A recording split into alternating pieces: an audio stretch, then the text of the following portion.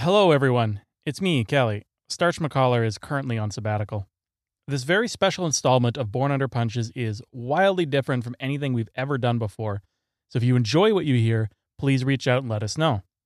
We have a lot more ideas in this vein that we're considering trying out going forward. If you're new to the show and you enjoy this episode, then you should probably be aware that our earlier content is heavily focused on tabletop role-playing and doing dumb bits. If that sounds fun to you, then I recommend starting from the beginning. I definitely would not recommend just moving back one episode, as it's part 4 in a series, and honestly contains some of the most feral works we've ever recorded. Anyway, we'll dive right into the actual content now, but I just want to give a quick heads up that this episode features a significant amount of visual components, and you can watch the full piece on our YouTube channel, linked in the description. We did our best to make it as accessible as possible to the listeners, but in my opinion, the video version is the definitive version. With that covered, I hope you enjoy the show.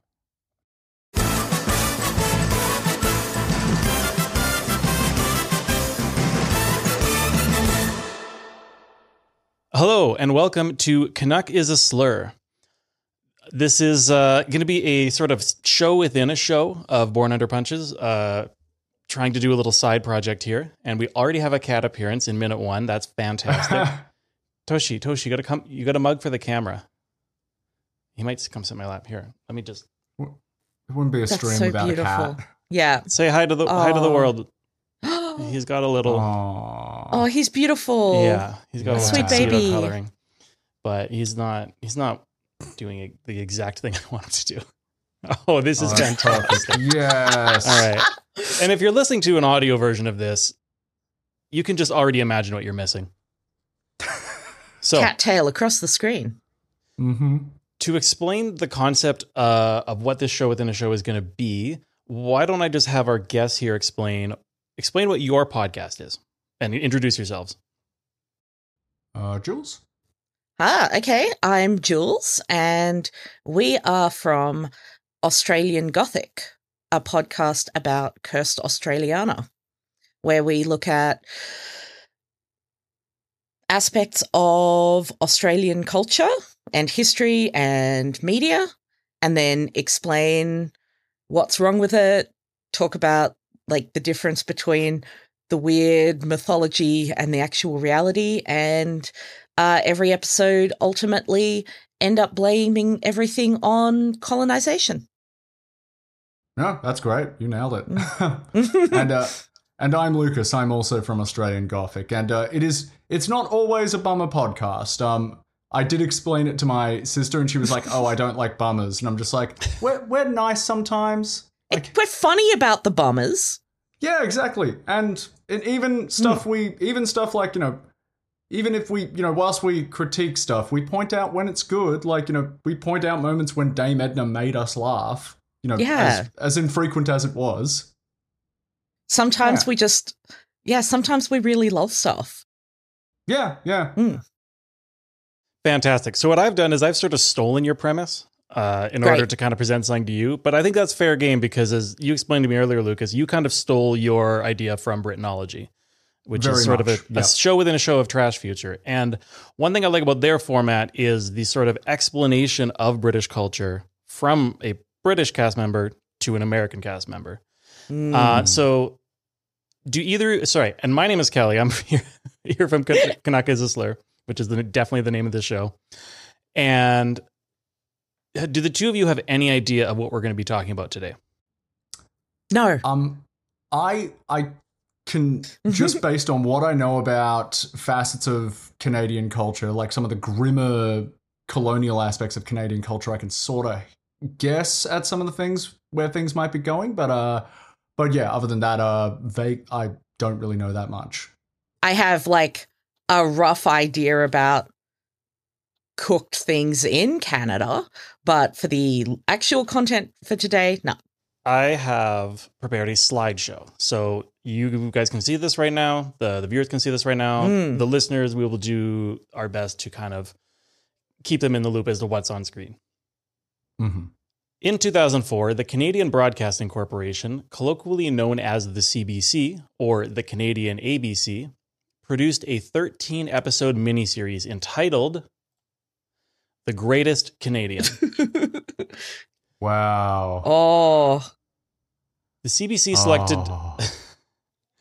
The CBC solicited nominations from the public and received over 10,000 different names across 140,000 submissions. The criteria were as follows. First, you had to be born in what is now Canada or born somewhere else but lived here and made a significant contribution to the country. Had to be real. That means no fictional characters or animals. So that means Toshi here, who's sitting on my mouse pad, right out. And you had to be an individual, no pairs or groups. The reveal of the results began with the first episode, in which the 50 to 11th best vote getters were briefly summarized. For the top 10, their actual rankings were withheld, and instead an episode was produced for each one, each presented by different Canadian, scare quotes, celebrity, acting as a sort of advocate for them. These 10 episodes were aired in alphabetical order, followed by a 2-part final showdown in which the quote-unquote celebrity advocates debated each other. Afterward, the public was invited to vote on the final ranking of these 10, having had the opportunity to see the case for each one laid out. The CBC then tallied 1.2 million votes and announced the final rankings in a live broadcast, deciding once and for all who was the greatest Canadian. The top 100, with the top 10 rearranged into the new order, can still be found online. You could probably do an episode for every single one of these people if you wanted to, but I want to take a slightly different angle today. We're going to start with a really surface level look at the top 10 in descending order. So at this stage, I would kind of like to invite you, just kind of maybe free associate here. Who do you think is the greatest Canadian from who you know? Jules, you go first. I feel like Celine Dion has to be in there. I vaguely remember something about what I might be getting this story wrong, but did Justin Trudeau's mom have sex with Fidel Castro? Is that a rumor? Is that a thing? I've not come across that, but okay. Oh, maybe. That is a favorite conspiracy theory of the far right in Canada, because that is an explanation for why he's such an absolute unrepenting communist, of course, because he's Castro's son. And of course, it is absolutely cooler if he was. Yeah, he'd be so much cooler if he was. Vastly cooler. Yeah. My favorite Canadian public figure, I don't know, the comedian Red Green. I haven't seen any of his. I haven't seen any of his stuff in years. I do remember one bit where it's Red Green was a real rural type of Canadian man. I imagine probably like the Canadian equivalent of a redneck or something like that. Kelly, would that be safe to say? Yeah, that was sort of the premise. There was a caricature of this sort of Canadian bogan sort of thing, I guess, would be definitely, yeah. And I know there was one sketch that I remember and that I think of way too frequently where he's running a helpline for men like him, and it's a dude who's calling in distress because his wife has left for the weekend, and he is utterly incapable of taking care of himself. And it's really old man kind of humor. It's just hey, where do you keep your beer? Oh, the fridge. And I just every now and then I think of, the fridge. Just when I'm feeling kind of inept around the house, it's just where do I keep the thing? Also, I want to add as another answer. I just remembered Kids in the Hall. Kids in the Hall is still so fucking but funny. no groups. No, you're right. No groups. Yep. The guy who played the character who crushes people's heads. That individual comedian. Fantastic. Yeah. I feel like this probably won't be in the top 10, but it should be. And if enough gays were I also realized that my two main real guesses are the first one was Celine Dion and my second one is Katie Lang, which means that in my head, it's only queer people voting in this poll. Oh yeah, absolutely. Yeah. Yeah. Well, I think 2004 was before we legalized gay marriage in Canada, which meant there were no queer people yet. Oh, yeah. Katie Lang hadn't been invented yet. Yeah, that's right. This probably this probably was just before the Katie Lang Tony Bennett crossover album that my parents had that I actually really liked. That was a good album. Couldn't I tell you. don't remember when that one was, but she was very big in the 90s. No. So I broke down the list of 100 people. There's definitely crossover between categories, but in terms of putting people into like one main category, I broke it down into 14 musicians, 11 on-screen performers, and 8 writers and artists. We have 11 hockey players and 5 other athletes, 8 prime ministers and 7 other politicians, and 13 other activists, 10 in or related to the military, 9 doctors, scientists, and inventors, 3 broadcasters, and 1 brewer. Hi there. It's me in the editing dungeon. I hate to break the flow already, but it turns out I fucked up my spreadsheet and didn't catch it until later. This breakdown should actually have 15 musicians and only 10 hockey players. I double-checked, and I'm quite confident that Sarah McLachlan never played the game at all. Of those musicians, offhand, I think Celine Dion and Katie Lang are both there. I could be wrong. Hello again from Editing Land. I was wrong. While Celine Dion was, in fact, voted number 27, Katie Lang did not make the list. Was Katie Lang robbed? Well, rather than offer my own opinion, I will instead completely debase myself by saying, let us know in the comments. So, I know you're just dying to find out, so I will now reveal, with great fanfare, the number 1 greatest Canadian. Tommy Douglas. Okay. Do either of you know who Tommy Douglas is? no, sorry. No. No, I wouldn't expect you to. So here's the I funny feel like thing. that makes him even more niche. Like if that works even better for him being the greatest Canadian if he's not well known outside Canada. Well, yep. I'll give you a bit of a brief rundown on him, and you can kind of tell me what you think. So here's the funny thing, in my opinion. With all the nonsense you'd expect from a public vote on a premise like this, with the way people are, I think in the end, Canadians actually chose correctly. Now, that's also a very 2004 thing. I feel like if you ran this poll today in the age of like everyone knows public polls, everyone would be trying to manipulate them. It would be a shit show, and it would, I don't know. I think we would pick a terrible, terrible first pick. I don't know who it would be, but I don't think it would still happen. So, Tommy Douglas was born in 1904 in Falkirk, Scotland, but moved to Canada as a young boy who had some medical complications due to an injured knee. At one point, doctors told him his leg would have to be amputated, but it was saved by the generosity of an orthopedic surgeon who agreed to treat him for free, as long as his parents allowed medical students to observe the treatment. He later said this, reflecting on the experience. I felt that no boy should have to depend either for his leg or his life upon the ability of his parents to raise enough money to bring a first-class surgeon to his bedside.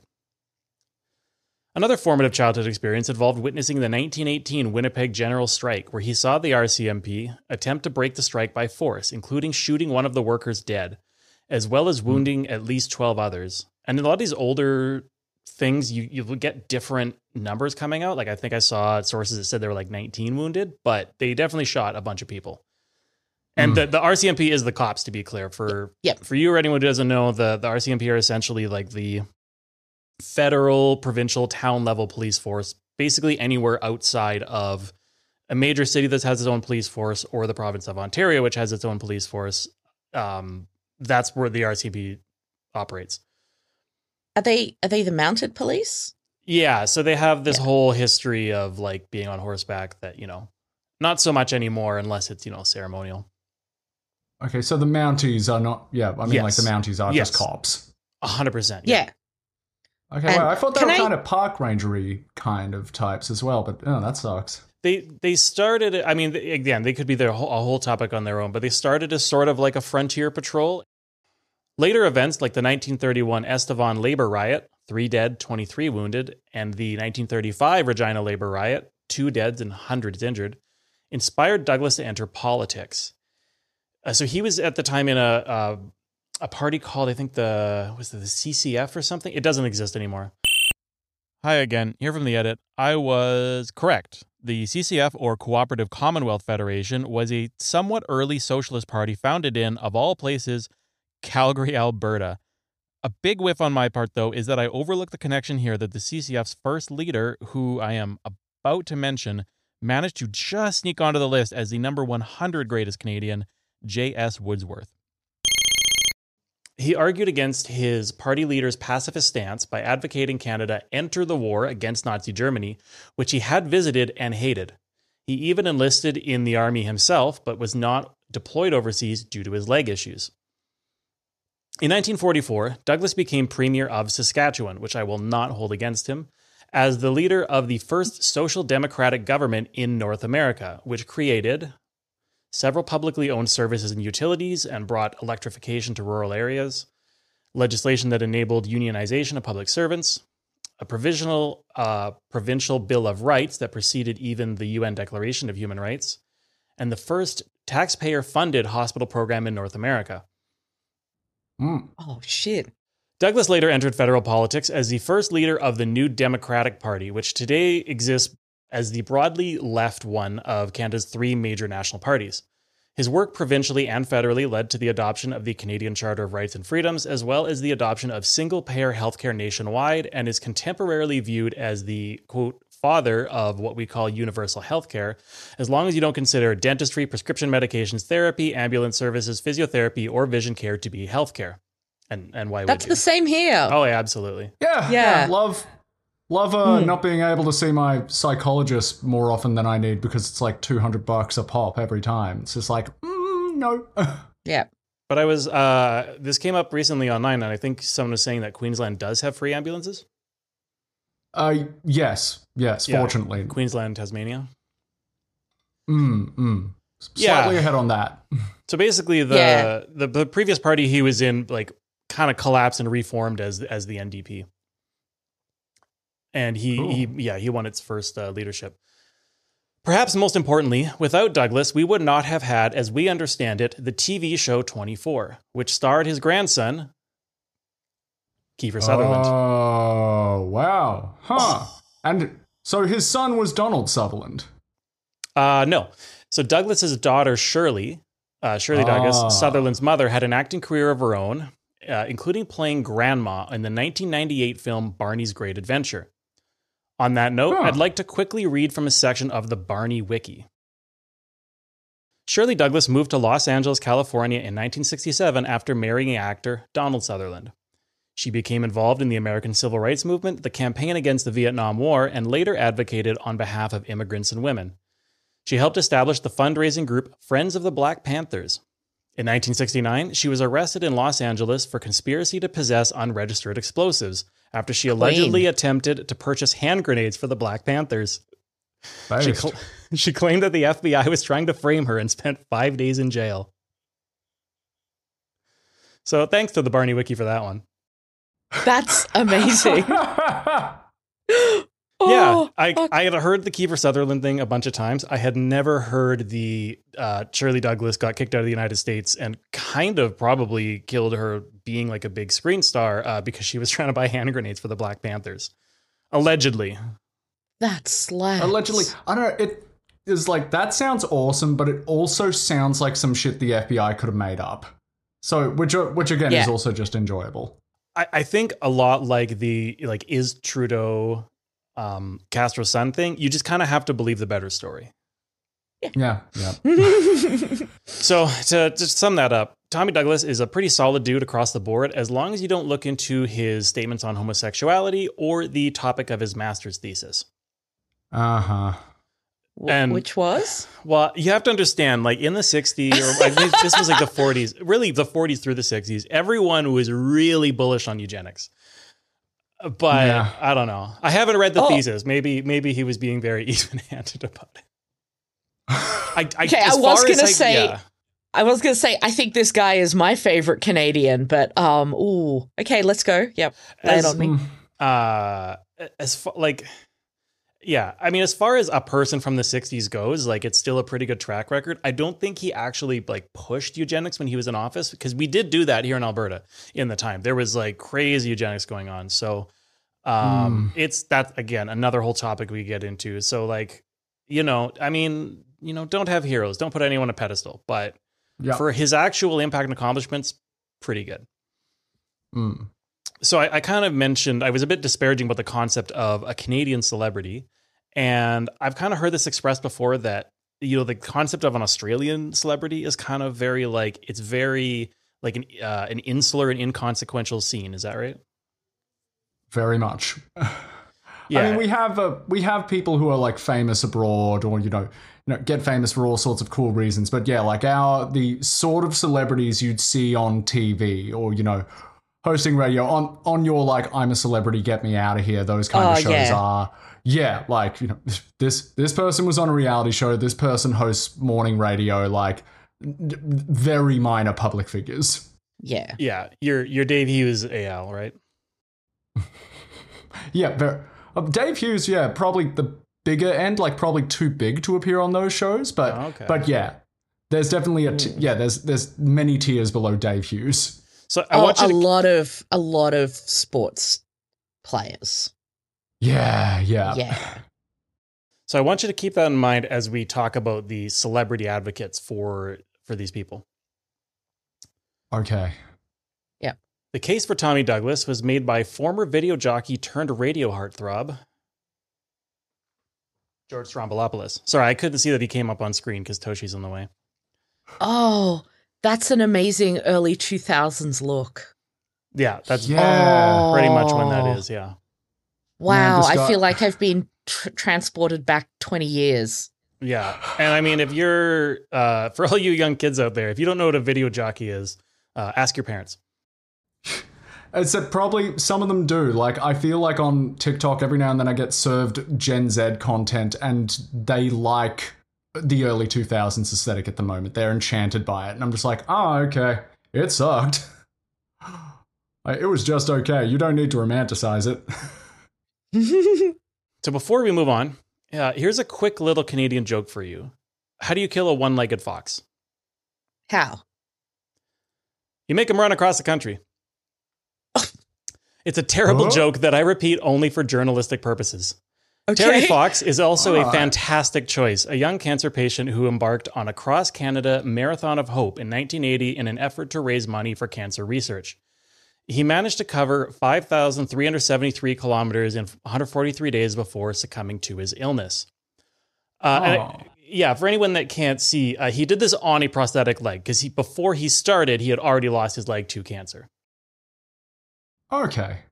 Perhaps the most illustrative thing about Terry Fox is that he seems to have figured out the way, as a white guy, to cement your legacy as a genuinely uncanceled, unproblematic king. Die when you're 22. The case... Yeah. Doing activism. Absolutely, yeah. You don't want to be that person who did something amazing and then grow into just the worst 50-year-old imaginable. The basis for our podcast. Yeah. The case for Terry Fox was made by actor, musician, writer, director, and broadcaster Suk-Yin Lee, who I had honestly never heard of, pictured here with former video jockey turned radio heartthrob George Stroumboulopoulos. Huh. I want them to have met during this process. During the show. Yeah. I mean, the picture you're looking at is much more recent. Yeah. George is looking good. Yeah. Man, her name rings a bell. Actually, like, what has she done? I honestly don't know. Of all the information I was packed in here, I was like, she's great. She's clearly done a lot. Clearly very creative. I don't know. Maybe I'll do a dive on her later. Okay. So, number 3, Pierre Trudeau, the 15th Prime Minister. Getting into the legacy of prime ministers is far too messy and complex for what we're here to do today. Suffice to say, if you ask a significant number of people polled for this endeavor, he is the greatest Canadian. If you ask my dad, he's the Antichrist. Who's to say? And he's the one who was cucked by Castro. Absolutely, yeah. Yeah. Otherwise, he's best remembered as the father of another uncancelled and problematic king, noted woke bae Justin Trudeau. Pictured here in the center, wearing the famed Canadian tuxedo. That is a cute picture. It is. It is a very cute picture. I want to get that for my kids. My mum is a big Justin Trudeau fan. Oh, boy. Yeah. The case for Pierre Trudeau was made by political commentator and former broadcaster Rex Murphy. He's not particularly interesting, although he once ran for public office with the Liberal Party, and I should be clear here, the Liberal Party in Canada is sort of our centrist, supposedly leftish party. It's basically analogous to Australian Labour, because you do everything backwards down there. You know, your conservatives are liberals because of the Coriolis effect or whatever. Yes. So he strikes me as a garden variety conservative who seems to have gone down the predictable crankpot old man path, getting very upset about the term Great Reset during the COVID-19 pandemic, doing an interview called Refusing to be Cancelled on a right-wing news website, in which he hit all the standards on the conservative grievance list, and developing a frothing hate for Justin Trudeau. But amazing. Back in 2011, Rex Murphy was on air with the CBC and at least palatable enough to appear on the TV interview show George Stroumboulopoulos Tonight. This is so good. Just actually the head of the Canadian media, George Stroumboulopoulos. 100%. All right, number 4, Sir Frederick Banting. There's actually quite a bit that can be gotten into with Banting, but he was a doctor who served on the front lines in the First World War, who later became known as the leader of the research team that won the Nobel Prize for the successful isolation of insulin for diabetes treatment. The team, believing that the critical life-saving medication should always be affordable, sold their patent to the University of Toronto for $1. This is why today insulin is notoriously cheap and available to everyone who needs it. I haven't looked into that, to be honest. The case for Frederick... Well, go ahead. I think it is in most places, but I've heard stories about the US. Yeah, one of those things where it's like, hey, my friend can't get insulin. It's just like, oh, okay, you're from America. Oh, all right, shit. Sorry. The case for Frederick Banting was made by comedian Mary Walsh, pictured here with former video jockey turned radio heartthrob George Stroumboulopoulos. Just the astronaut's wife kind of thing, where we're just seeing him at different stages of his life. Yeah. Number 5, David Suzuki. Ah. Have you heard of David Suzuki? I have, yeah. I love his cars. David Suzuki is a scientist and longtime environmental agitator. His career is too expansive to cover here, but he's best known as the host of The Nature of Things, a CBC program that has now run for 60 seasons. Suzuki himself hosted from 1979 until his retirement last fall. Wow. There are probably some valid criticisms of his work out there, but after some cursory research, I don't really have anything particular to say about it other than that I take the brave stance that the environment is important and climate change is bad. In any case, if you ask a significant number of people polled for this endeavor, he is the greatest Canadian. If you ask my dad, he's a hack and a fraud. Who's to say? Okay. We may revisit David a little bit down the line, but for now, the case for David Suzuki was made by a musician named Melissa Aufdermauer, who I personally had never heard of. Okay, you have. Yeah. All right. Big in the 90s grunge scene. Yeah. Was she part of Hole? I will get to it. Sorry. It's all good. Yeah. I just didn't expect you to recognize any of these people, so I wrote it all down. Here's a little on her from a wiki-style website called Academic Kids, and it has a small rundown on the greatest Canadian miniseries on that website. Aufdermauer first became friends with Billy Corgan after apologizing for a friend who threw a beer bottle at the band during one of the Smashing Pumpkins' first Canadian concert dates. Hi again. I may have to pop in a few times. It turns out that Academic Kids really buried the lead here. According to Aufdermauer herself, not only did Billy Corgan apparently fight the guy, her roommate, who threw the bottle, but said roommate later went on to play drums for Godspeed You Black Emperor on their first 3 albums. Awesome. In 1994, when Hole was in need of a new bassist following the death of Kristen Pfaff, Corgan recommended Aftermauer to Courtney Love. Aftermauer won the gig, staying with the band until 1999. In that year, she joined Smashing Pumpkins after the departure of Darcy Retzky and remained with the band until they disbanded in 2000. Oh. She also dated Dave Grohl for a while. Oh. This is just a really dumb aside, but I looked this up, and like Aftermauer is German for on the wall, which you might argue is like literally the opposite vibe of what you want to have as a musician.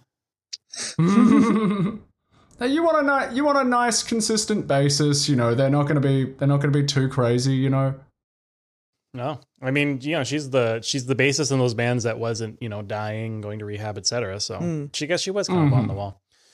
So here is Melissa Aftermauer during the 2010 Toronto International Film Festival, attending a VIP party commemorating the relaunch of CBC's The Hour as George Stroumboulopoulos Tonight. Oh my God. Some of the connections are a little more tenuous, but this is so good. I can't believe you found this. This is so wonderful. Yeah, some of these took more digging than others. Number 6, Lester B. Pearson. Pictured here with, I don't know, some yank. Some asshole. Yeah, whatever. Probably not important. Like Trudeau, Pearson's legacy is a lot to unpack. He did win the Nobel Prize for Peace, which is well known as the least controversial category and contains no misses, so probably not worth looking into. He received the award for orchestrating the peacekeeping force sent to the Suez Canal in 1957 during the aptly named Suez Crisis. His minority government was responsible for the 1966 Medical Care Act, this was kind of concurrent with what Tommy Douglas was doing, which led to the nationwide adoption of single-payer healthcare systems, as well as the Canada Pension Plan and the Order of Canada, which he was later honored with. And you'll also maybe notice if you're looking at the slides that all of these people are at least named to the Order of Canada or have like a knighthood of the British Empire, with some notable exceptions. The main accomplishment of Pearson's that I wanted to touch on passive-aggressively was the adoption of the modern Canadian flag. In the lead-up to the centennial anniversary of Confederation in 1967, Pearson formed a committee to finally move the nation on from flying the Union Jack or, worse still, some ugly bullshit naval ensign, and to adopt an official, proper flag that actually looks good. This may come as a shock to you as Australians, but it's actually completely allowed to just go ahead and do this. Oh, I wish. Mm-hmm. The case was made by the unfortunately named actor Paul Gross, seen here dressed as a Mountie. Interestingly, I couldn't find a single picture of him doing something like appearing on The Hour or George Stroumboulopoulos Tonight. I found 4 of them. Fuck me, Dad. All right, next up. Number 7, Don Cherry. Let's put a pin in this one for a moment. At this stage, I just want to quickly note the celebrity advocate for this one was pro wrestler Bret the Hitman Hart, who came in at number 39 in this competition, narrowly beating out number 40, Avril Lavigne. Also seen your picture of the Mounties. A very 2004 selection if I ever saw one. Good Lord. It should be noted that I think like at the time that they were doing the voting on this list, like her second album had not come out yet.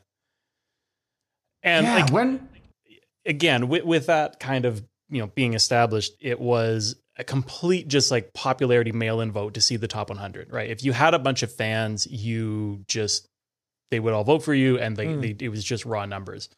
There wasn't really like adjudication going on. So like the list really reflects that, including one guy who is basically like a local radio DJ who got people to vote him in. He's like, he is officially enshrined on the list because they didn't veto anyone. That's fantastic. Yeah, you're kind of almost surprised there weren't more shenanigans. Yeah. Is she holding some kind of whip there or something like that, or possibly like a riding Mountie thing? Maybe like a cat toy. I feel like this is still an Avril Lavigne thing. It's kind of maybe a weird, like she's kind of doing like a scene kid look here. I don't know how to describe it. That was this, like you said, 2004. So she would have been like, she could have been doing like Harajuku shit. Oh, we have another cat cameo. This is Momo. Oh. Oh, hello, Momo. Momo, do you want to be on camera? Yeah. Look how handsome he is. Oh, gorgeous. Yeah, but he's less into being what's the word I'm looking for? Just like manipulated by hand.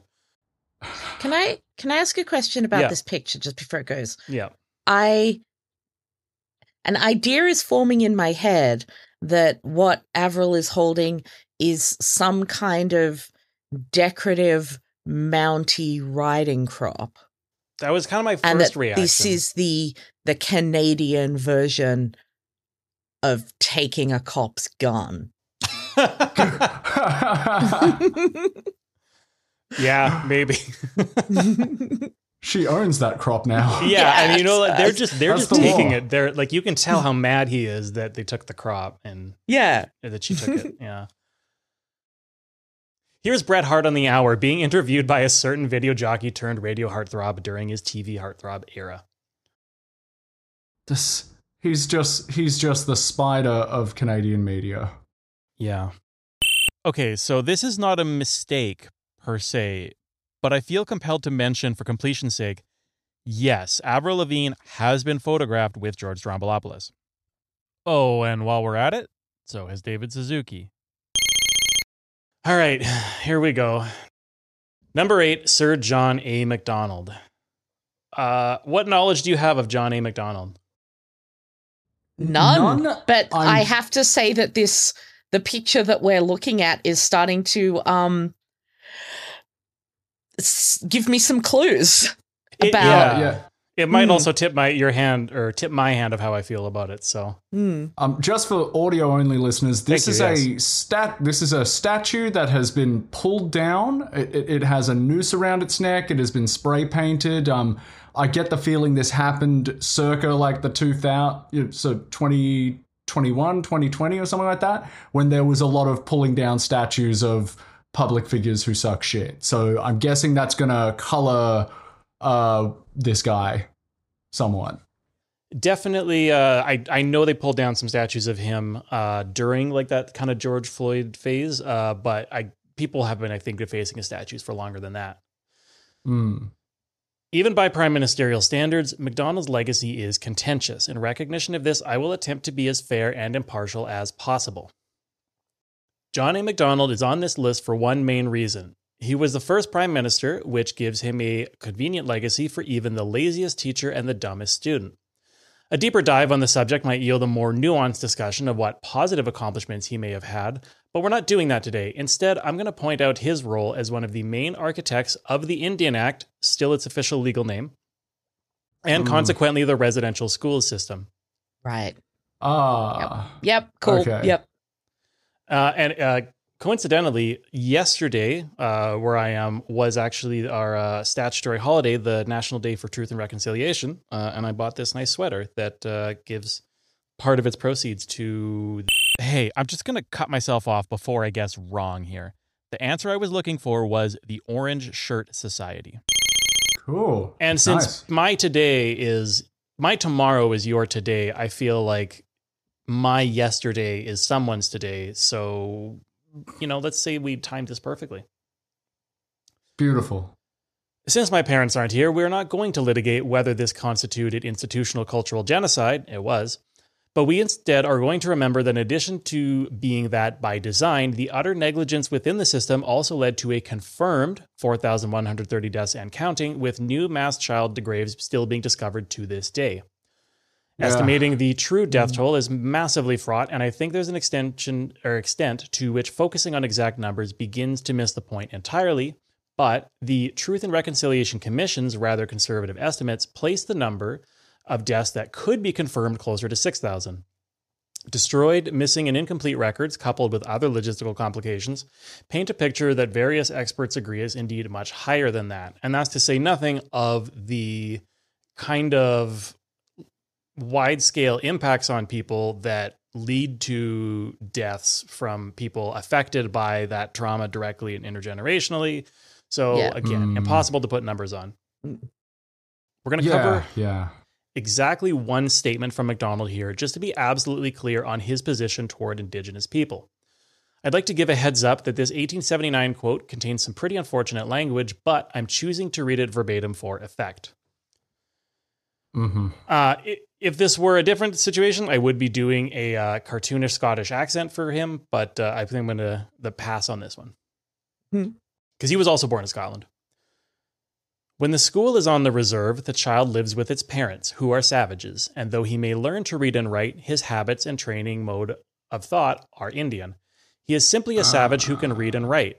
It has been strongly impressed upon myself, as head of the department, that Indian children should be withdrawn as much as possible from the parental influence, and the only way to do that would be to put them in central training industrial schools where they will acquire the habits and modes of thought of white men. Oh. They did a like a Canadian stolen generation. Yeah. They stole many generations. One of the more infamous ones was called the 60s Scoop, so named because it happened in the 1960s. Was a large, massive amount of people stolen directly from their families by the government. Very cool. This is probably a good time to mention that I am currently in the place traditionally known as Amiskwatsiwaskayikan, in the traditional territory of the Nahiawak, Nakota, Niitsitapi, Nakawe, Métis, and other nations in Western Treaty 6 territory. In case anyone is still on the fence, here is a bonus 1910 quote from a man named Duncan Campbell Scott, who later built on MacDonald's legacy as Deputy Superintendent General of Indian Affairs. To make the connection clearly, Scott's career in the public service began in 1879 when he was personally hired by MacDonald himself.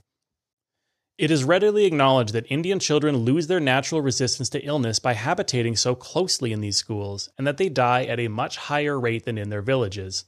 But this alone does not justify a change in the policy of this department, which is, and are you ready for this? You may want to have a mouthful of water for this one. Okay. The policy of this department, which is being geared towards the final solution of our Indian problem. Oh. Huh. I don't know if the term final solution rings a bell for either of you. I'm drawing a blank. Mm-hmm. Yep. No, yep. never heard of it, but yeah. Holy Jesus. shit. Oh. It's not, I know they're dying, but we're just going to keep going. It's pretty mask off. It's about as mask off as a quote gets. Yeah. Jesus Christ.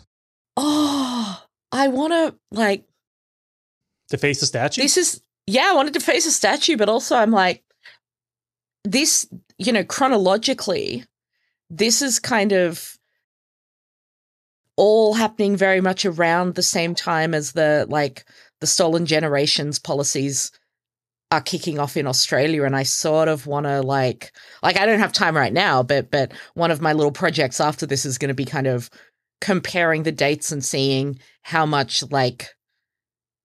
inter-country cooperation there was on this stuff between the two colonies, because definitely, yeah. Yeah, especially when you say going up until the 60s, that's there's same, a bit of same here. There's a bit of you could credit a bit of a zeitgeist there too, because this is around the same time that the US military is just massacring Native Americans as well. And this is the thing you could get into another time, but there is a lot of, if not cooperation, but learning from others where. Well, I'm going to be honest. I went a little off script here and made some connections that didn't hold up to fact checking. So we're just going to skip over it and segue back in with a part of what was said that is true, which is that British Field Marshal Horatio Herbert Kitchener was an innovator in the field of concentration camps. It was Lord Kitchener, who is definitely a British lord, but he was important enough in Canada that we named the town of Kitchener, Ontario after him, which it is still called. Very cool. Right, cool. That's already more time than any of those people deserve. So we're going to close this section with some thoughts from Indigenous actor, musician, poet, author, and Sleotet, I think I pronounced that maybe correctly, Nation Chief Dan George, who incidentally came in at number 80 on this list. His real name, it should be noted, was, and I didn't look up the pronunciation of this, but I think it's Geswanuth Sleut. Hi, me again. While I did make a concerted effort to look this up later, there simply aren't a lot of pronunciation resources for the Tsleil-Waututh language out there. All I could find was one source that suggested the pronunciation of his given name was something like Tiswano. If you are able to provide a more authentic pronunciation, please get in touch. I'd love to know what it is. The given English name Dan was assigned at some point early on, and the English surname George was imposed on him when he went to residential school.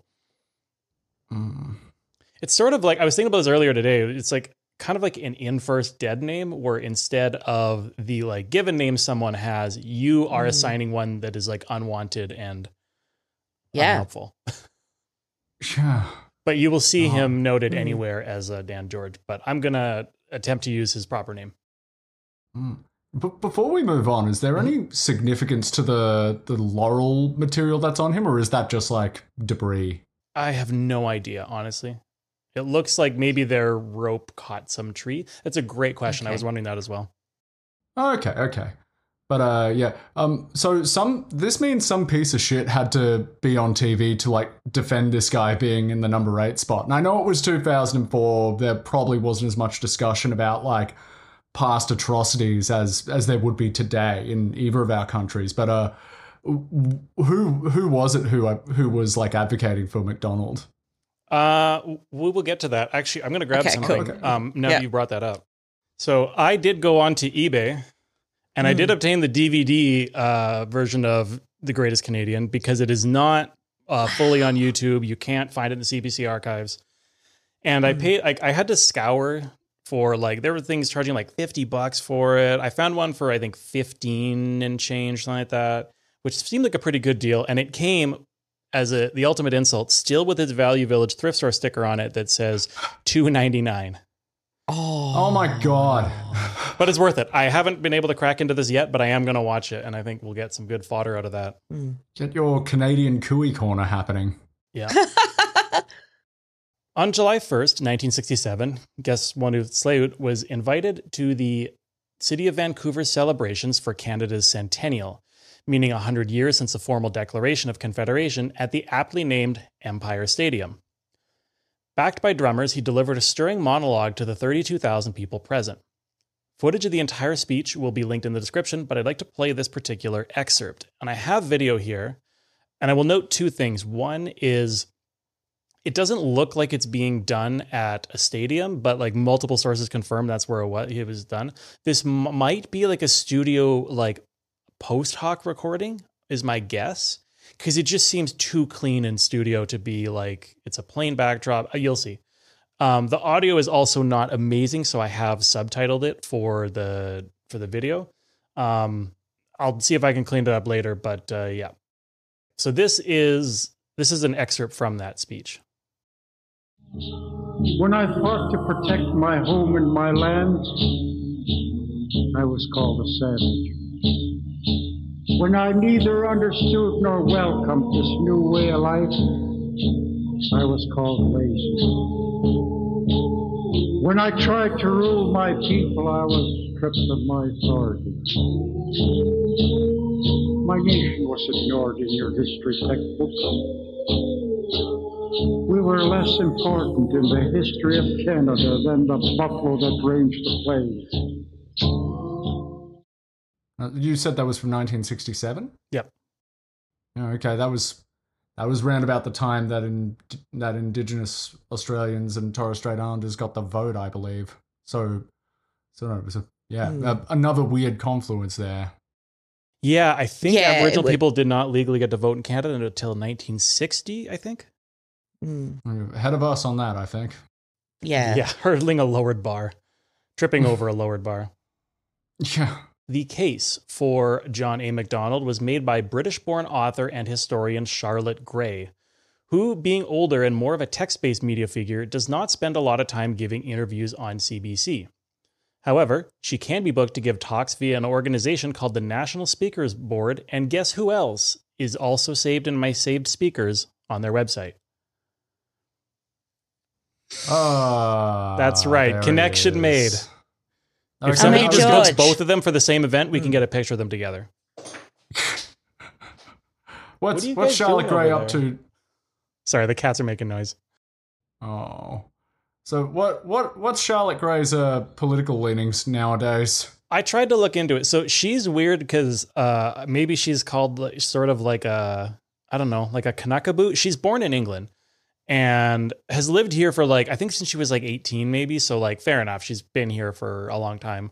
And I really tried to dig through her stuff to see if she was like, you know, like a mask off psycho or something. But I think she's really of that very sort of don't look too deeply centrist sort of vibe of like, she'll give these talks about Canada and she'll kind of be doing this like really soft jingoism of like, this is why it's such a great country. And it's just like very surface level and bullshit. Anyway, I'm really excited to watch the debate episode so I can watch her debate with pro wrestler Bret Hart over who should be the greatest Canadian.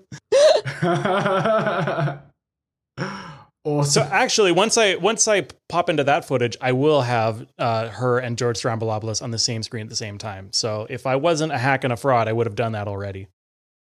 I really want all of Bret Hart's debates to actually just be wrestling matches. Yeah. I think he could probably take her. I don't know. I haven't seen her fight, so you never Charlotte know. Gray and Bret the Hitman Hart in a ladder match. I don't know. I reckon she's got a shot. Never count anyone out. Mm. All right, next one. Alexander Graham Bell. So Okay. certainly the least Canadian person on this short list. Born and raised in Scotland, split most of his adulthood between Canada and the US. Bell was an inventor that is most commonly credited with the invention of the first functioning telephone system, meaning he is one of the main reasons you now stare at a little misery rectangle for far too many hours every day. Oh. And it's also a bit notable that like they did like 100 Great Britain's list and he also made that list. So like, you know, I think it kind of speaks to the silly nature of making these lists, but I like the idea that he thought that one day people would be able to get porn on the telephone. And that was his like driving motivator. I say, imagine if you could see a woman with huge cans on this. I know he's Scottish. I don't know. yeah. Imagine going back in time and finding him and just giving him that information. Going back in time and showing him your Twitter feed. Yeah, look at this picture. You can see That her is calves. that is the face of a man that is down bad. Yeah. The Oh my Bell God. System conglomerate that traces its lineage to the company he co-founded in 1877 has descendants today in both Bell Canada here and in AT&T in the United States, meaning the legacy of this man lives on in the form of telecommunications oligopoly on both sides of the border. Bell Canada is particularly reviled by some of us for its annual appropriation of mental health awareness as a cynical and effective marketing ploy, putting Mr. Bell in a rather elite company with perhaps only Nikola Tesla when it comes to generally cool inventors whose names are now wielded by garbage companies run by garbage people. Are you kind of familiar with our telecommunications oligopoly we have here? No. No. It will come up again later. It's why our like data prices are some of the worst in the world. Oh, wow. The case for Alexander Graham Bell was made by journalist Evan Solomon, who has appeared on The Hour. However, since most of the show's history has not been archived properly, meaning they have it all in flash video and haven't fixed that, you will have to settle for the episode thumbnail and pretend that Chubby Checker here is Evan Solomon. Oh, my God. And number I can't 10. believe- You can't believe what? Oh, I can't believe Chubby Checker is still alive. Well, I mean, this could be like 15, 20 years ago. Oh, fair enough. But no, I think he's still around. And looks Amazing. identical somehow. Number 10, Wayne Gretzky. I know about him. Yeah. Yeah, you've heard his name? Yeah. Mm-hmm. A lot could be said about the value of trying to rank people like athletes and entertainers on the same scale as activists, scientists, and political leaders. However, we simply don't have the time. But if you are going to include sports figures, Gretzky is a slam dunk. Known in Canada as the Don Bradman of hockey, Gretzky is undeniably Canada's greatest athlete and one of the most talented and successful competitors in any sport ever. I won't get into any of the hockey-specific rationale that makes Gretzky such a singular individual because I do need you to be awake for the rest of this episode. Outside of that, Gretzky's public persona is typically comparable to a slab of unseasoned tofu, so there isn't much else to say, although, when skimming Wikipedia, I did catch mention of him unequivocally praising George W. Bush at the outset of the invasion of Iraq in 2003, and became extremely bummed out. Yeah. I am now done discussing Wayne Gretzky. Oh, wait, no. Just before that, can I just ask, in this picture that you've shown us... Which one? Why is he foamy? I think they're having some locker room shenanigans there. Okay. With some very strategically placed foam. Yeah. Okay, so for listeners, we've got two photos. Describe this in great detail, please. Yeah, okay, so the one on the left is just like a very posed sort of magazine kind of photo of Gretzky wearing just like little red shorts, shoes, sitting on the ice in an ice rink, holding his blades. Sorry, his what are they called again? Skates. Ice skates, yeah. And then the one on his the blades. right, his blades, That's what we're calling them swords. there.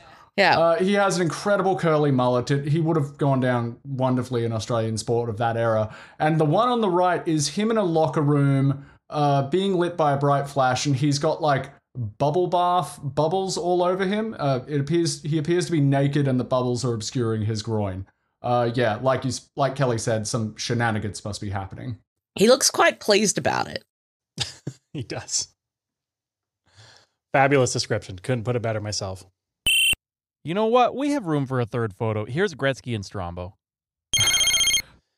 The case for Wayne Gretzky was made by Deborah Gray.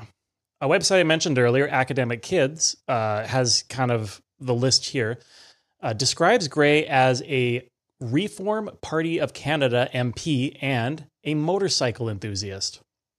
Nice. Two roughly equally important things. The Reform Party was like kind of a shitty conservative party that it was like a splinter conservative party, and then it kind of died out. She's actually from here in Edmonton. I don't claim her. Whatever. But I mean, she's kind of like old school conservative, meaning not completely foaming at the mouth about the worst stuff from what I've seen. Okay.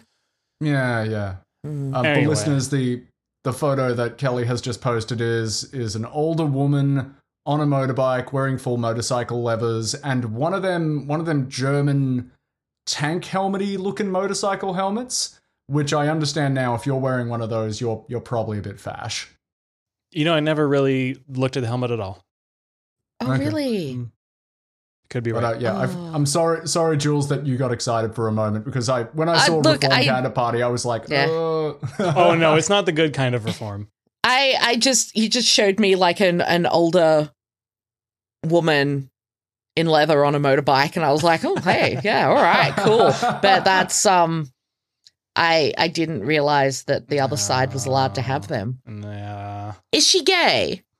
Not that I know of. I didn't write it down because I couldn't really be bothered to spend any time on her, but I'm pretty sure she would have been one of the people, doing the no vote on same-sex marriage at the time. Oh, she sure fucking was. Well, I don't think this behavior, this motorbike behavior, should be allowed. Then, wow. Yeah. Speaking of which, that's You know who else is a motorcycle enthusiast? George. With very, very nice looking. It's George at another stage of his life. I'm not going to guess. With a very nice kind of vintagey, kind of worn looking Honda motorbike of some kind. Yeah, Momo, you have to leave the microphone alone. That's kind of the hard line here. And he's wearing all denim by the looks of it. Look, I'm liking this look. I want to steal it, actually. Yeah, this is our second Canadian tuxedo. You could rock evening. that.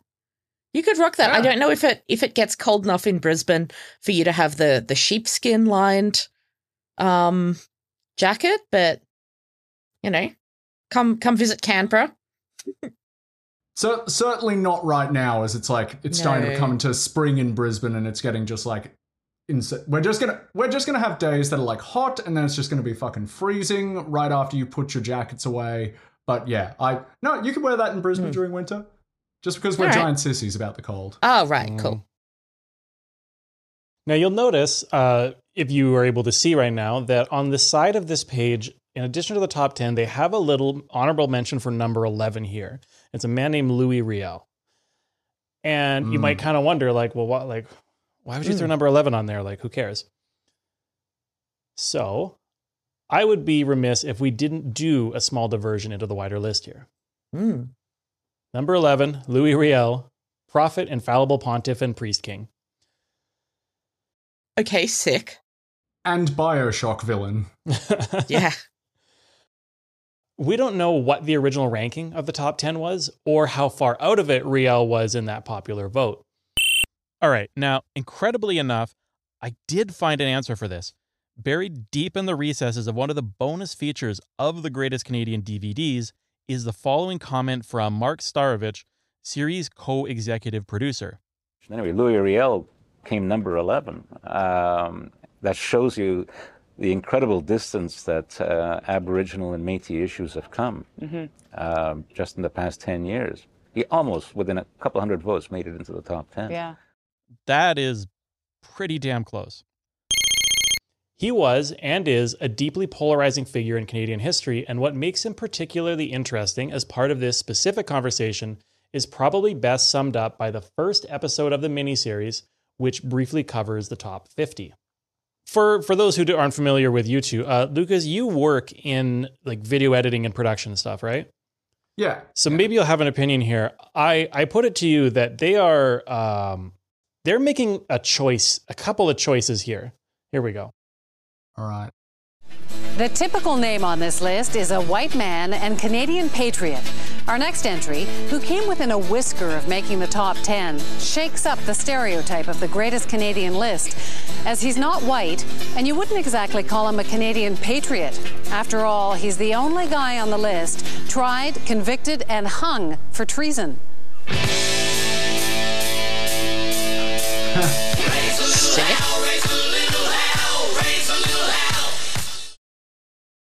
Not white?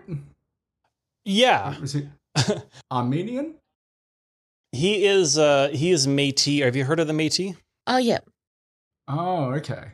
So the I haven't. Yeah, the Métis are an ethnic group in Canada. It's it's the same root word as like mestizo, which is what mixed people are called in like a lot of like Central and South America. So basically, you're kind of taught in school as like, oh, these are people who are descended from like communities that involve the marriages of like white and indigenous people, and like it doesn't cover the very specific dynamic of like, from anything I've seen, it was always very specifically white men and indigenous women, which I think I don't know how to articulate it, but I feel like that's irrelevant. Yeah. But the Métis are now a recognized group that is like, I listed them in the territorial acknowledgement there. They're considered an indigenous group, like legally, that has their, I don't know if it's the wrong word. Is it the same as having status? It's like there's sort of like three, I think, overarching groups that are enshrined like legally, which is like First Nations, Métis, and Inuit, which is also recognized distinctly. So he was Métis. Hi, again. I fucked up. In doing this digression, I accidentally skipped a very important line to start this section. Jules and Lucas didn't get this context, but I want you to, so I'm just going to drop it here where it belongs. Not only is Louis Riel the only person in the top 100 to be executed by the Canadian government for treason, the man who signed his death warrant was none other than John A. Macdonald. It's a densely layered and complex history, but in short, born in 1844 in what is now Winnipeg, Manitoba, Riel was a leader among a Métis population that was, in various forms, trying to assert itself during the expansion of Canada proper. With his, like they were, where they were in Manitoba was like, it's sort of that thing where like, I know they had this in the US where like a state wasn't a state yet. It was just sort of like government owned territory. So there was a lot more autonomy for like settlers and indigenous people alike before the actual formation of new provinces and like the formal westward expansion. With his life under threat by pro-Canadian militias, he fled to the United States, spending the next decade or so in varying degrees of exile and varying degrees of mental wellness. Meanwhile, many of the same conditions of unrest were developing as the government continued to formally expand Canada westward, and Riel was recruited by local leaders to aid them in protest. Due to a series of wacky incidents, Riel ended up leading a small group of hardliners in direct military action against the Canadian government, which ultimately did not go well for him. He was captured, tried, and convicted of treason. Many, mainly mostly French Canadians. Oh, and I should also mention that like the settlers who were like part of the founders of the Métis communities were heavily or maybe entirely like French Canadian settlers. So many, mostly French Canadians, appealed to Macdonald to grant him clemency, but ultimately the Prime Minister went ahead with the execution. Sir John said on the matter, "He shall die, though every dog in Quebec bark in his favor." This summary does not even come close to doing the story justice, but I think it really speaks to the rather schizophrenic and confused identity of colonial Canadian culture that both Riel and Macdonald are in roughly the same shortlist for the greatest Canadian, with no apparent self-awareness for what this means. That's hectic. That's incredible. That is our quick overview of the top 10-ish. Now, do you remember we said we'd put a pin in one entry?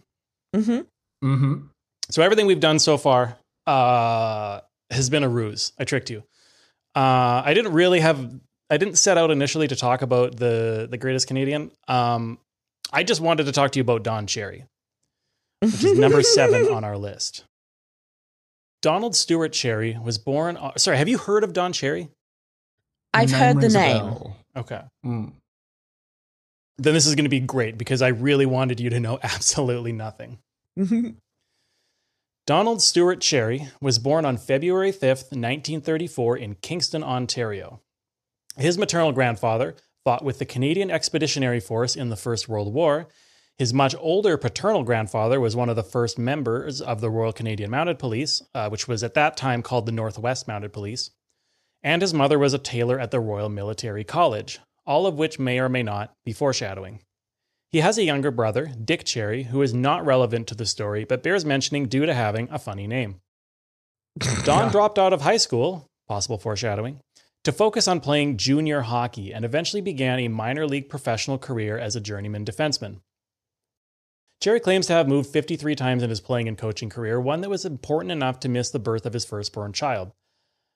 Now, I will say, not that we have to hand it to anyone here, this was like pretty much would have been the standard at the time. That's just sporting culture until pretty recently, I would say. It should also be noted that among the men who coached him were names as ridiculous as Hap Ems and Punch Imlock. Aww. Incidentally, during his playing career, Cherry picked up the nickname Grapes along the way. It would stick with him permanently. And I'm going to use that on occasion, not for any kind of like real affinity necessarily, but more so just because it's a nice way to kind of break up the variety. Because his name's going to come up a lot in the next while. Yeah, fair enough. So yeah, when I say professional, I guess this is a good time for you guys to kind of chip in here. How do you feel about sports? Our next episode that's about to be released really goes into that, and it's that neither of us grew up in families that were big on sports. Both of us played sports at school because we were sort of made to. I personally have started entering my jock era due to the incredible performance of the Matildas at the recent Australian Women's World Cup Soccer, Australian Women's World Cup Soccer, which I will actually say the Canadian team had a very, very attractive coach. I thought you were going to say an incredible performance. No, we beat them. But Bev Priestman, hello.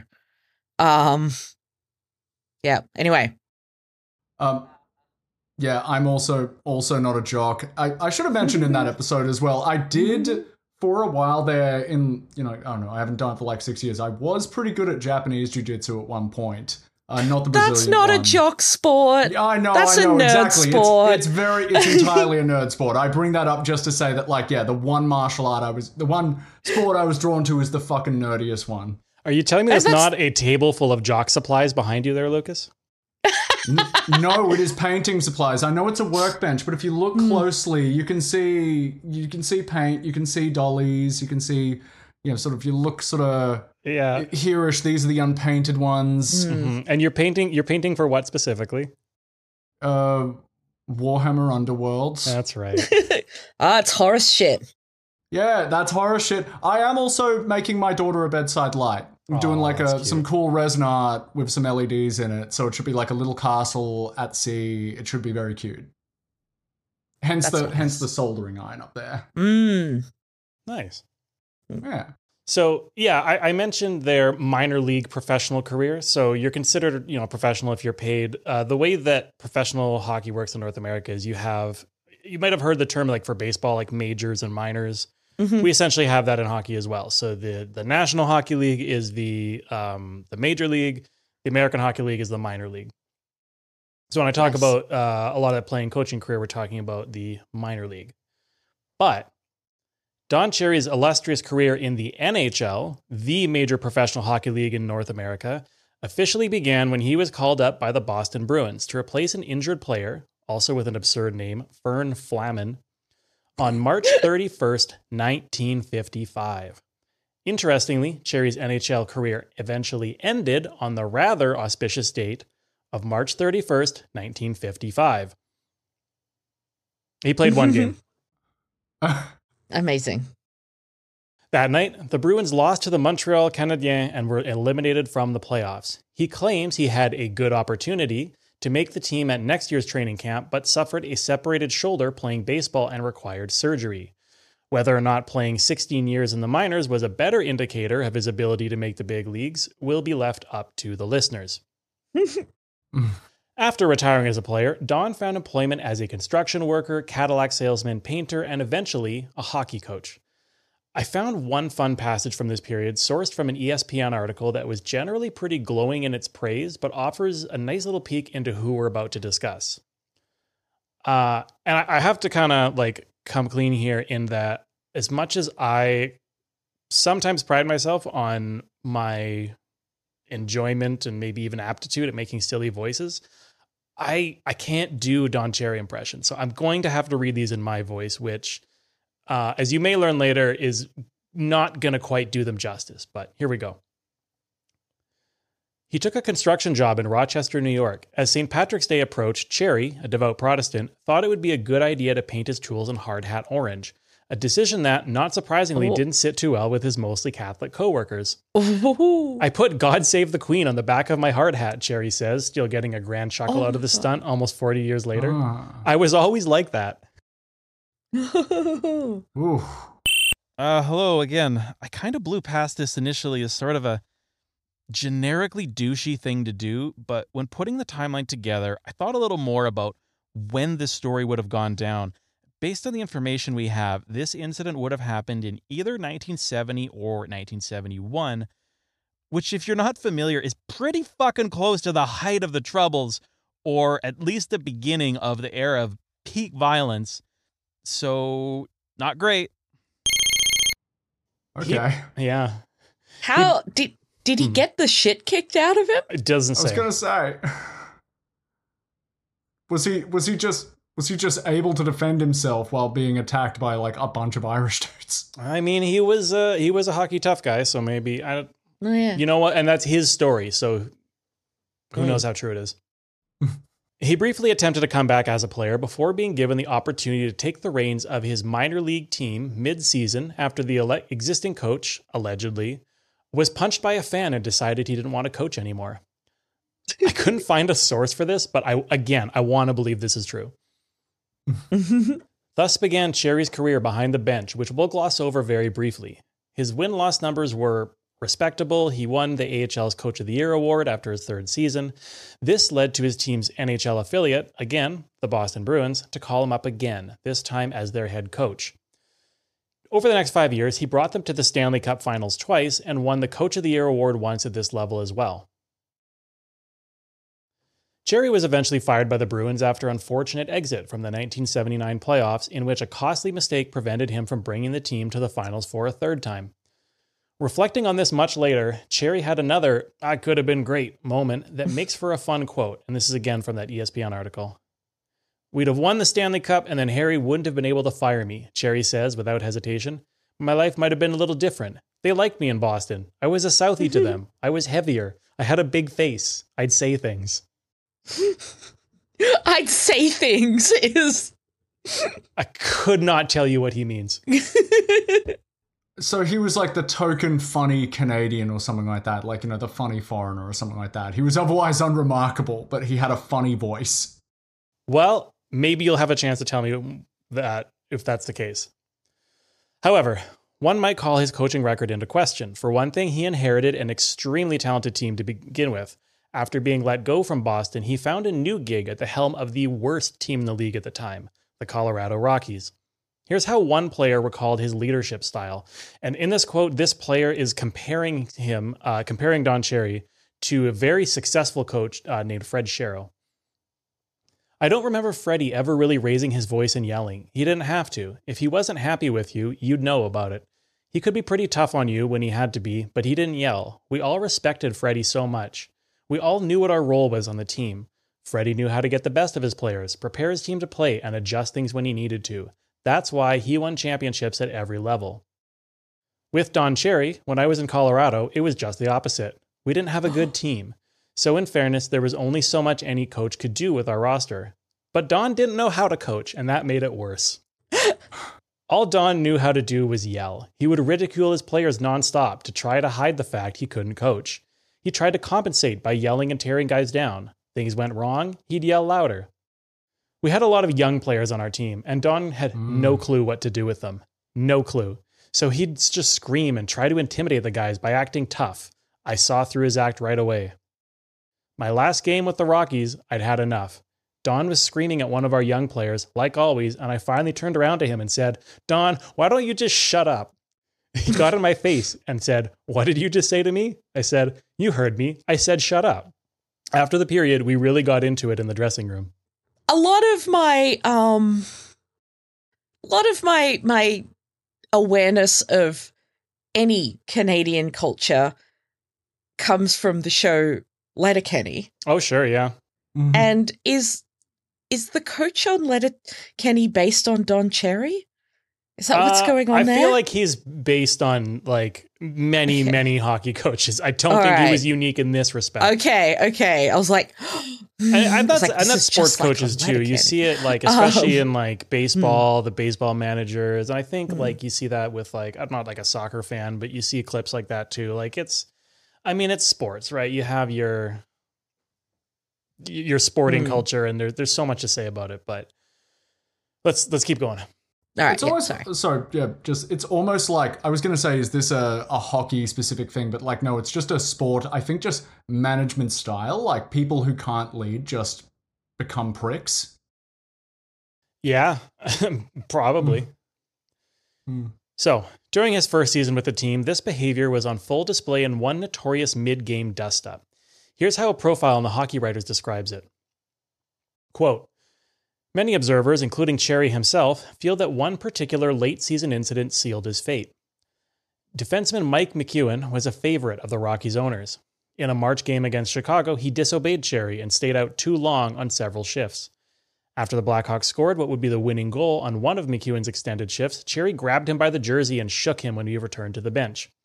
McEwen left the team for several days but came back after meeting with the general manager and the owners. Cherry later claimed that he believed McEwen returned to the team because he was promised that Cherry would be fired." The Rockies' final home game was a fitting farewell. The Denver Arena was in the midst of a blizzard, yet over 12,000 people made their way to McNichols Arena to see the Rockies play Pittsburgh. Cherry came out for the start of the game wearing a cowboy hat and cowboy boots. Rockies player formed two lines and crossed their sticks in an arch for Cherry to walk through. The Rockies won their home finale, beating the Penguins 5-0 for their 19th and last win of the season. Their final record was 19 wins, 48 losses, 13 ties. Ooh. For those of you who aren't sports fans, that's not good. No. No, the numbers didn't seem amazing on that one. And for him to be making like grand entrances during this pretty fucking bad season is wow. Sir, you have been fired. I really wish I had video of that entrance. Oh, that sounds great. Another famous incident from around this time is one that I was disappointed to confirm happened after Cherry's departure from the Boston Bruins, so it has no relevance to our story. Oh. With that being said, I am still going to show you the clip because it is a truly incredible piece of hockey history. Excellent. As the fans are now getting involved, as O'Reilly is out into the stands, and this is going to be something. O'Reilly's into the stands fighting with a Ranger fan, and all the Bruins are going over. Gilbert is in there, Peter McNabb. Wow. They're all into the stands. McNabb's going up to grab somebody about 7 or 8 rows up. Well, this is too bad that after the game is over, it gets out of hand like this. And you got to worry about a spectator. Well, the Bruins are at a decided disadvantage, Fred, with those skates, and somebody could get seriously hurt. Oh, this does the game no good at all. Look, their ability to climb out of the rink and then climb over chairs wearing, ice skates, God, I would be running. Yeah, so I don't know if you kind of saw those kind of last few moments, but that was a man beating a fan with his own shoe. I couldn't quite see. Yeah, it's a bit hard to see, but it's the man who the player who's beating a fan with the shoe that he pulled off the fan is a guy named Mike Milbury, who also became a tenured broadcaster on TV, but he's American, so we don't really get to talk about it. Yeah. Mike Milbury is a huge piece of shit, but unfortunately he's just too American for this show. Our story really picks up in the spring of 1980, around the time of Cherry's firing by the Rockies, when he began yet another career, that of a broadcast analyst with the very same Canadian Broadcasting Corporation. The CBC was the home of Hockey Night in Canada, or HNIC, a massive national cultural touchstone. He struggled early on, being relegated away from an in-game color commentary role due to a recurring tendency to openly cheer for one of the teams playing, especially if they were the Boston Bruins or the Toronto Maple Leafs. In 1982, Cherry was given his own segment called Coach's Corner, and his star began to rise. But there was still an ingredient missing. See, at this time, Hockey Night was hosted by a fairly straight-laced generic man named Dave Hodge, who got the job back in 1971, narrowly beating out a then-obscure radio and game show host named... I was hoping I could trick you into saying George Stroumboulopoulos, but this is before his time. Oh, sorry. Narrowly beating a then-obscure radio and game show host named Alex Trebek. Huh. I know him. Yeah. Yeah. I want to quickly read, for those who don't know, Alex Trebek is the famed host of Jeopardy! I want to quickly read from an article in the Hockey News describing HNIC's executive producer, Ralph Mellenby, going over candidates with his boss, the president of the production company. So here we go. As they watched the audition tapes of the 5 finalists, the more Mellenby wanted Trebek to fill the chair, but he was overruled by his boss, who had a strict rule that immediately eliminated Trebek from the running. And it quotes him in here. "We're watching his audition, and I said, 'Ted, that's the guy I really want,' Mellenby said. And he said, 'We're not hiring him. We don't hire guys with mustaches.' So I hired Dave Hodge." Oh my Hell God. yeah. Mellenby can't quite recall why the network simply didn't ask Trebek to shave off his mustache. It must have been fate. My God. It's a good question. Why wouldn't you just ask him to shave his mustache? Also, why would you have a no mustaches rule? It's just not appropriate for a man to be on TV with a mustache. I don't know. It's 1971. You tell me. Oh my God. Oh, was it? Yeah. Oh, God. They could have. That's so weird. Oh, that rules. Yeah. So we're going to quickly talk about him. Dave Hodge, I mean. His 16-year tenure as host is not particularly of interest to us. However, the way he went out is worth noting. One Saturday in 1987, Hodge was feeling a little frustrated that the CBC was looking to cut away from live sports in favor of scheduled news programming for the second time that evening. So, like, I think, I don't know if like maybe there's analogous to the BBC or ABC, but like the CBC is just like, especially at that time, it's just like, that's the channel. So you get sports on it, you get the news on it, you just get whatever the CBC is going to run. Okay. Earlier in the day, it was the National Men's Curling Championship that was cut away from, and this time it was the overtime period of a hockey game. Informed only a few minutes beforehand that the producer's decision was going ahead, he ad-libbed his frustrations. Now, Montreal and the Philadelphia Flyers are currently playing overtime, and are we able to go there or not? We are not able to go there. That's the way things go today in sports on this network. And the Flyers and the Canadians have us in suspense and will remain that way until we can find out somehow who won this game or who's responsible for the way we do things here. Good night for Hockey Night in Canada.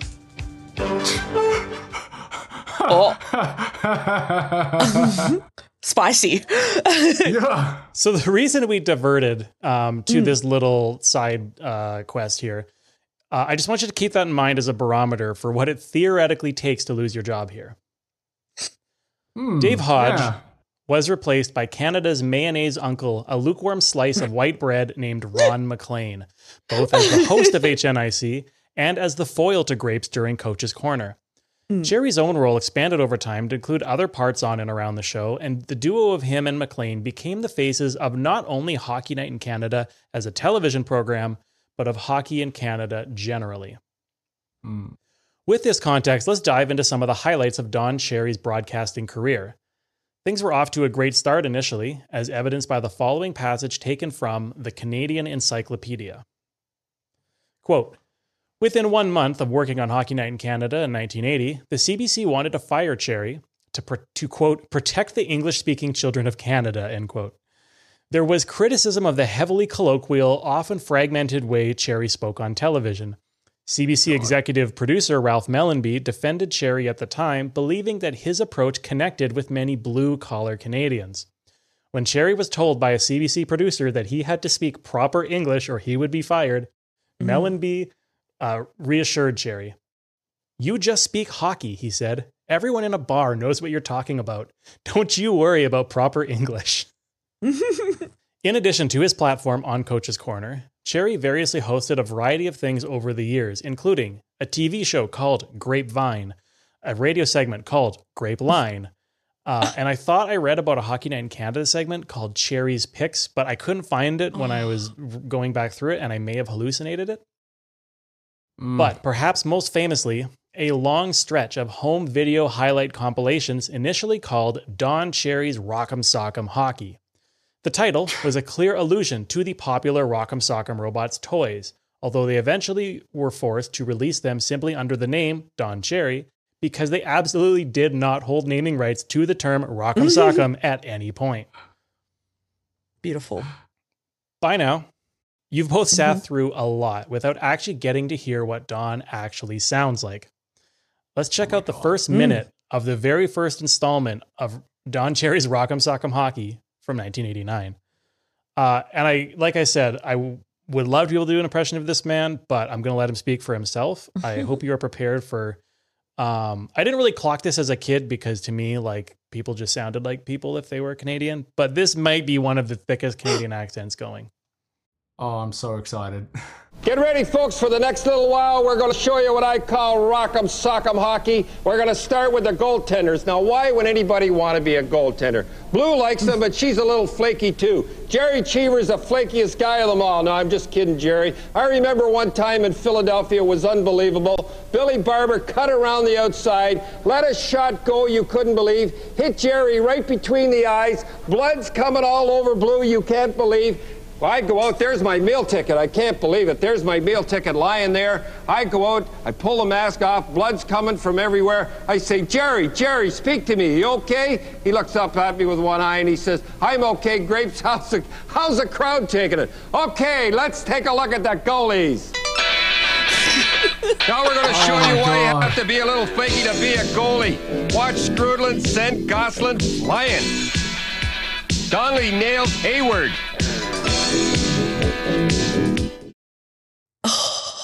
It's just so reassuring to see that, like, old sports types, crusty old sport guys are just the same in every country. I feel like I've seen the Australian version of this dude on TV so many times. I feel like I filmed this guy. Yeah. I love how he maintained that level of energy. And I he said like it all in initially, one breath.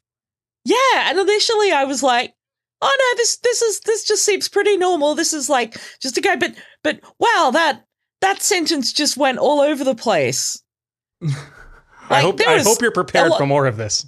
Yes. Well, honestly, I expected him to be more incoherent. Like, I could follow what he was saying mostly. Like, I lost track a little bit of what he was talking about. It's just like, oh, is he talking about the dog? No, he's talking about a hockey player. Okay, cool. Hold that thought.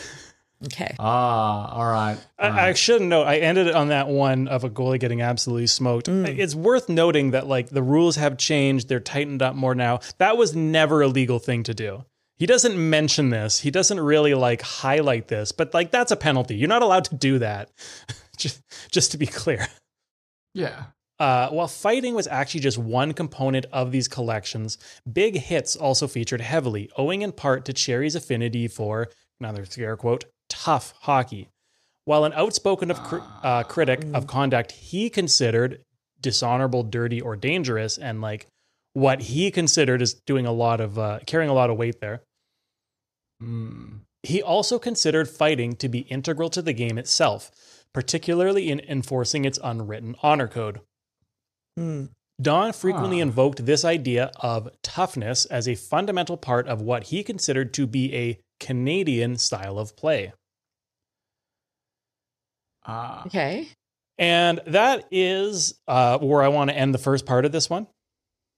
So, yeah, how do you feel so far? I'm good. Yeah, I'm good.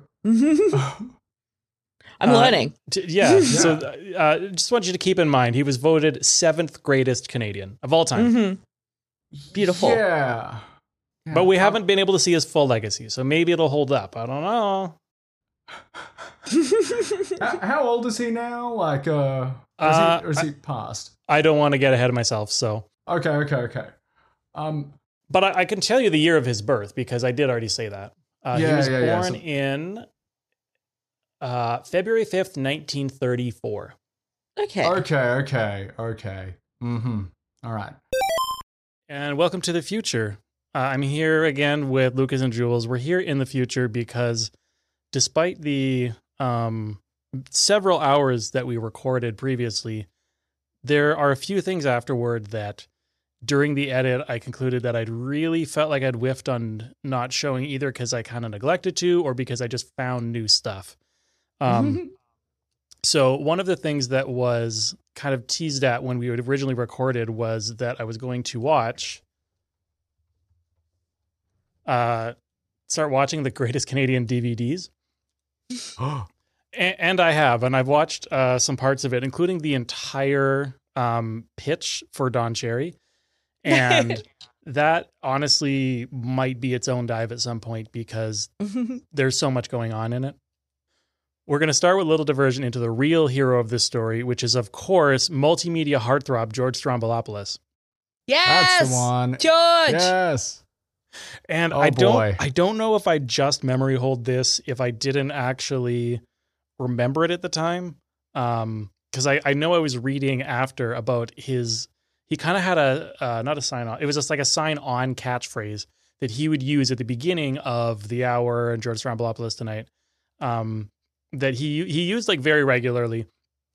And it's an unbelievably bold catchphrase.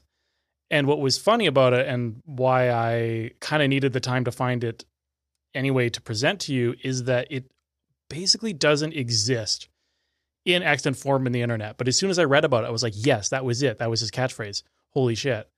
And I had to dig. I was like trying to torrent stuff. Like, did the people have his show on torrent sites? Not really. I was trying to like use the Wayback Machine to find something in the archive that would work. I finally found somewhere deep in the recesses of YouTube, somebody had kind of thrown up a clip of that happened to include an intro, because a lot of the stuff that is archived starts after the intro. Like it starts as soon as he introduces the guest, which is after he does a little kind of opening monologue. Often it's a story. So without further ado, I'm going to just play for you the one surviving intro I can find on YouTube where he says the line.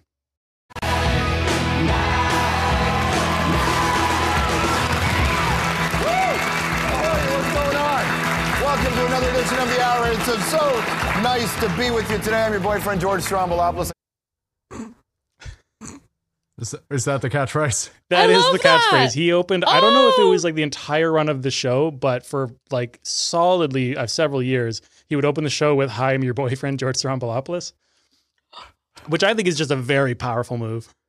That's fun. So he's Canada's boyfriend. Yeah, like I think you can even find people referring to it online. There's a few like it's mentioned in articles. I think it's mentioned in the Wikipedia page, which is why I was reminded of it. But yeah, that was he opened with that and then just went right into it, and I was like, man, like, yeah, someone's got to take up that mantle. That's phenomenal. In a couple of my friend groups, I do refer to myself as everyone's boyfriend. So I vibe with him. Yeah. I vibe with George. So like, was he a teen heartthrob as well? I'm not sure if you mentioned that. Yeah, he was a video jockey originally, is how he kind of broke out on like our kind of Canadian MTV on Much Music. So he started as a video jockey, and then he got into having this like interview show, and I think he had some other things in between. But yeah, I mean, it's funny because I often think about like, well, how do you introduce a podcast? And you know, there's so many people out there making their own content with their own personality, and I don't think I've really come across anyone that has just like beautiful and snappy intro as "Hi, I'm your boyfriend." So so beautiful. I want to steal it. Yeah. We are all podcast boyfriends now. Yeah. I part of me wants to just delete this, and I'm just going to steal that as completely lift it for my own intro and just hope nobody notices. Rival boyfriends. Yeah. Mm.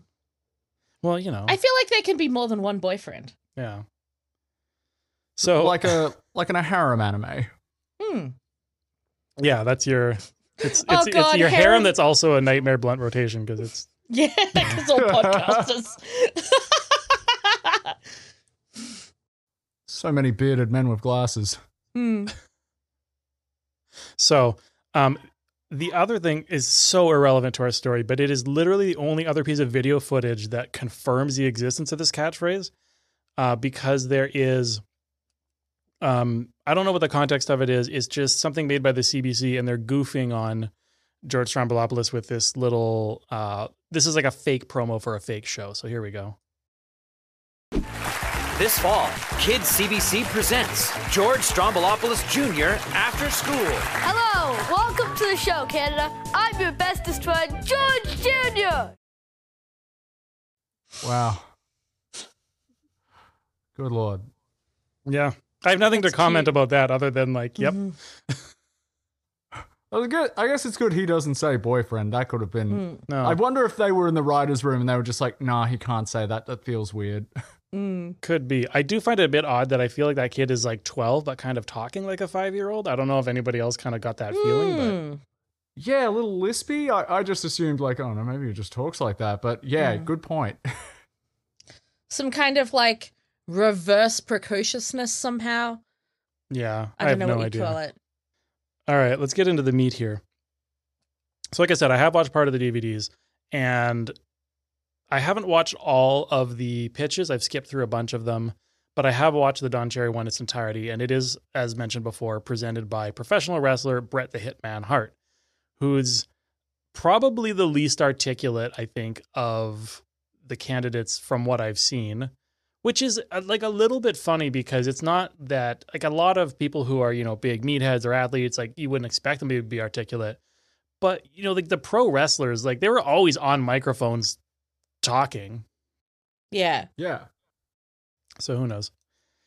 So the one thing I really picked up on that is kind of a recurring theme throughout his pitch for Don Cherry that I didn't really notice in the other candidates' videos, which was instead of just talking about like, here's why I think this is a great Canadian, he did a lot of like, people say Don sucks for this reason, but, which I'm not sure is the best foot to start with. I like it as just like doing it as like a refutation.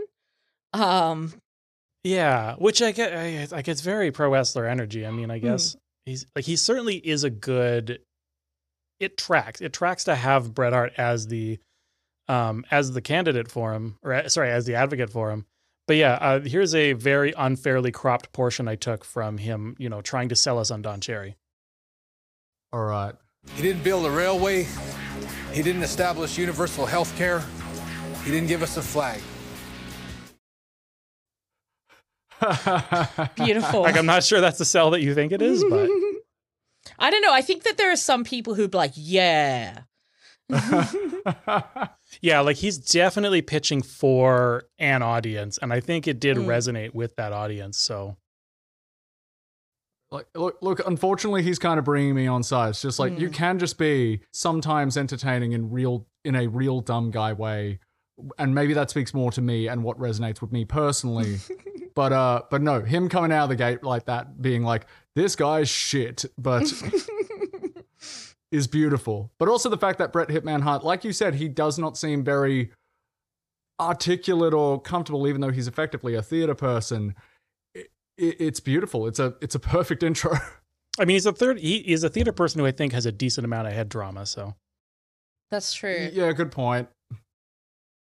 All right. So, and speaking of entertaining dumb guy energy, this is something I'm very excited about, and I'm going to offer a glimmer of hope here. When we talked about Don Cherry's last game ever coaching in the NHL for the Colorado Rockies, it was a winning effort from a very bad team. And there was the mention of his entrance onto the ice, which was in a cowboy hat going under the sticks of the players. Yes. And, we were kind of idly wondering, like, oh, wouldn't it be beautiful to have that footage? And I don't have that footage. But God damn it. There is a clip in the Don Cherry pitch episode which does show the end of that game. And the cowboy hat is visible in the footage. So I'm just going to quickly roll that. It's very brief. And as you watch me walk off here, it's the last time I ever coached in the National Hockey League. They stole his hat.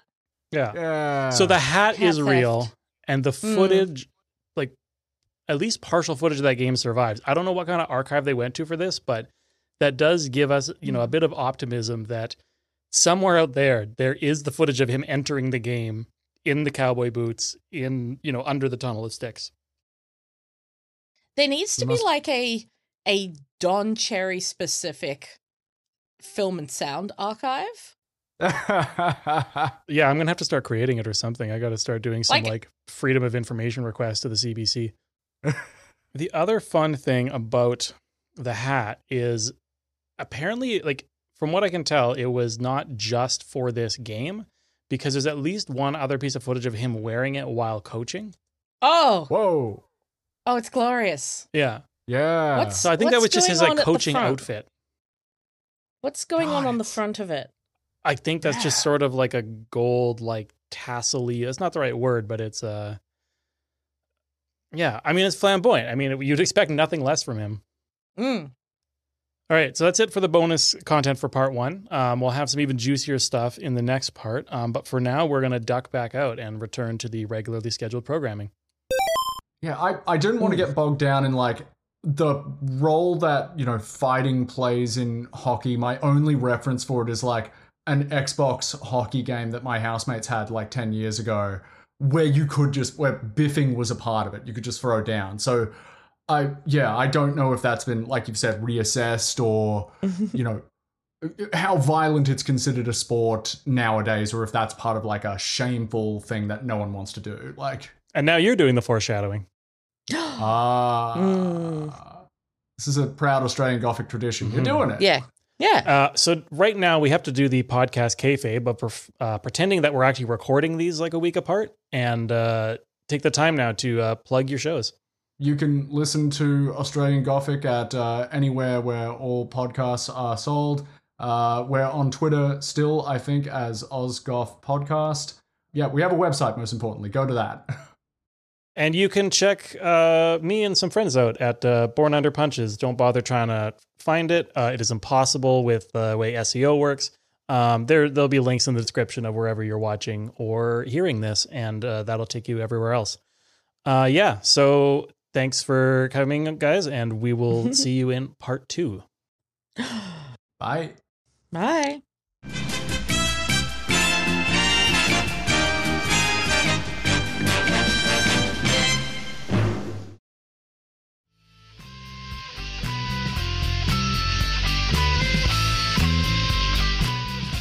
Born Under Punches is recorded primarily in Amiskwaciwâskahikan, in the traditional territory of the Nehiyawak, Nakota, Niitsitapi, Nakawe, Métis, and other nations, also known as Edmonton, Alberta, in Western Treaty 6 territory.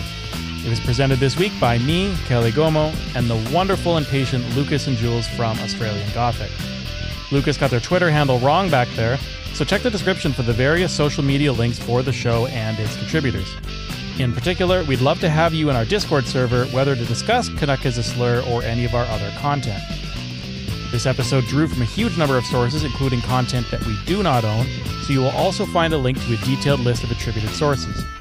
Other Creative Commons licensed media is used sporadically and is attributed in the episode description. Thanks for listening, and happy trails to you.